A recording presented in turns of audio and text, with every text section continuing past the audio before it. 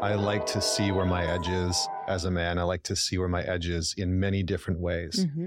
And I think there's something to being with a woman who has her own connection to her own fire, you know, and that it's not too much for me. And I think for her, that's been a beautiful gift as well, because when we first started dating, she tells this story. So what I'm about to tell is not, it's, you know, she tells it all the time, where we've been dating for a few months and we were on vacation somewhere and I was driving and she was in the passenger seat and we were in conversation. I have no idea what the heck she said, but she said something that crossed the line and that was really disrespectful to me. And I just took a breath and turned to her and I said, "Don't speak to me like that. I don't like that." And she was silent and quiet, and it wasn't combative and it wasn't a threat. It was just like, that's not okay with me.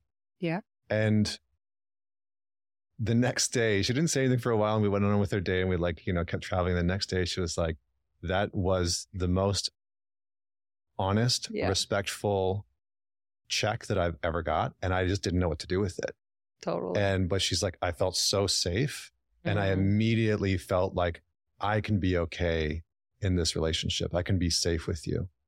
And we don't often think about safety being correlated or connected to boundaries, to like, I'm going to set a boundary with you, right? I'm going to say that's not okay. There's something there about women, and I don't want to put words in your wife's mouth, but I've felt this way. This feeling of feeling too much. And I think early on in my dating life, it was like, I'm too much for people. These guys don't really understand me. I definitely wasn't being as vulnerable as I could because I didn't feel safe. But yeah, that too muchness. And then when you're held in your, whether it's too muchness or maybe outside of her in this scenario, that was a little shadowy or like just a little side of her that maybe isn't like a little testy. Yeah, a little testy. And you hold it and you also are clear in the way that it made you feel. Yeah, it's so interesting to think of that feeling of like safety because, and I'm curious, I'm like kind of reflecting on it in real time, like honesty is safety to me. And also like just having such a solid mirror. And I think innately as human beings, we know that partners are meant to serve this incredible purpose that they're meant to serve. And so when we get those moments like that, especially early in dating, this happened with me and my husband, where I was like, his directness and his clarity, I was like, oh my gosh, this is a lot. But there was a part of me that I felt it in my heart where I was like, wow, like I respect him. I like him, but I'm not ready for this. And then eventually we got together. But I think there's a part of us that knows that this is for our greatest and highest good. This is kind of like what our soul is meant to do in relationship, is not to be comfortable and enabled. Yeah. And all of that. Yeah. Well, I mean, it's easy to love the parts of the person that you love. Yeah. Right. It's like if you're funny and I like your humor, like it's easy to love that part. The real test of any relationship is, can I learn to love the parts of you that I don't like? Right? And can you learn to love the parts of me that you don't like? Because the truth is that I probably don't like those parts either in myself, right? The parts that you dislike about me, I probably don't like them either. The reactivity, the anger, the volatility, the shutting down or the anxiousness or the over-texting or however that part manifests in the relationship.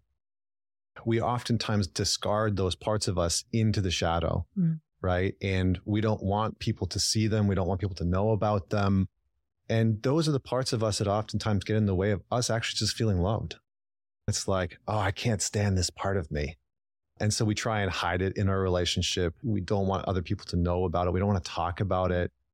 But then to have somebody embrace that shadowy part and say, I don't like that, but I still love you. And it's like, oh. I mean, 100 years of healing in those moments. It's because it's the thing that we crave as kids. Yes. That so many of us miss. And that so often goes astray and goes awry within the family system. Because of course it does. We're all going to have our wounding. Nobody's going to grow up in a perfect family system, and nor should they. Pain is, I mean, the first line of my book is, a man's work begins in pain. pain has a valuable place within our life. And the sad part is that we try and extricate that from our relationships, from our existence. And we villainize these things that have happened to us, or we think that we should live a life free of any hardship. It's like, no, man, like that gives our life zest. There's awe and wonder sometimes that's baked into the hardship that we've experienced. And we've all had that. The stuff that I've gone through growing up as a kid, as a young man, my addictions, battle with pornography and weed and alcohol and cheating and all this stupid crap that I did. You know, I can look back on that and say, I could carry shame around it and judge it and say like, what a piece of garbage and blah, blah, blah. But that disconnection from that non-acceptance, that not working to bring that into who I am will actually serve to create more of it. That's the strange part about our shadow. That's the strange part about the aspects of ourselves that we don't like. It's like anybody struggling with anxiety. The worst thing that we can do is like, oh, I hate this anxiety. It's like, well, that's going to create more of it. Yeah. We have to welcome in the dragon at the door. And we need to be able to have people in our corner that can help us do that, because doing it alone is very hard. Thank you so much for tuning in to Morning Microdose by Almost 30. We hope you enjoyed waking up. As always, we encourage you to take what resonates and leave the rest. If you enjoyed this trip, tune into the full episode on the Almost 30 podcast. All episode information can be found in the show notes. Make sure to subscribe, and if this becomes a part of your morning routine, be sure to share it with a friend. We have new inspiring doses Monday through Friday. Follow us on Instagram at Morning Microdose, and follow Almost 30 at Almost 30 Podcast. Thanks for listening. We'll see you in the vortex.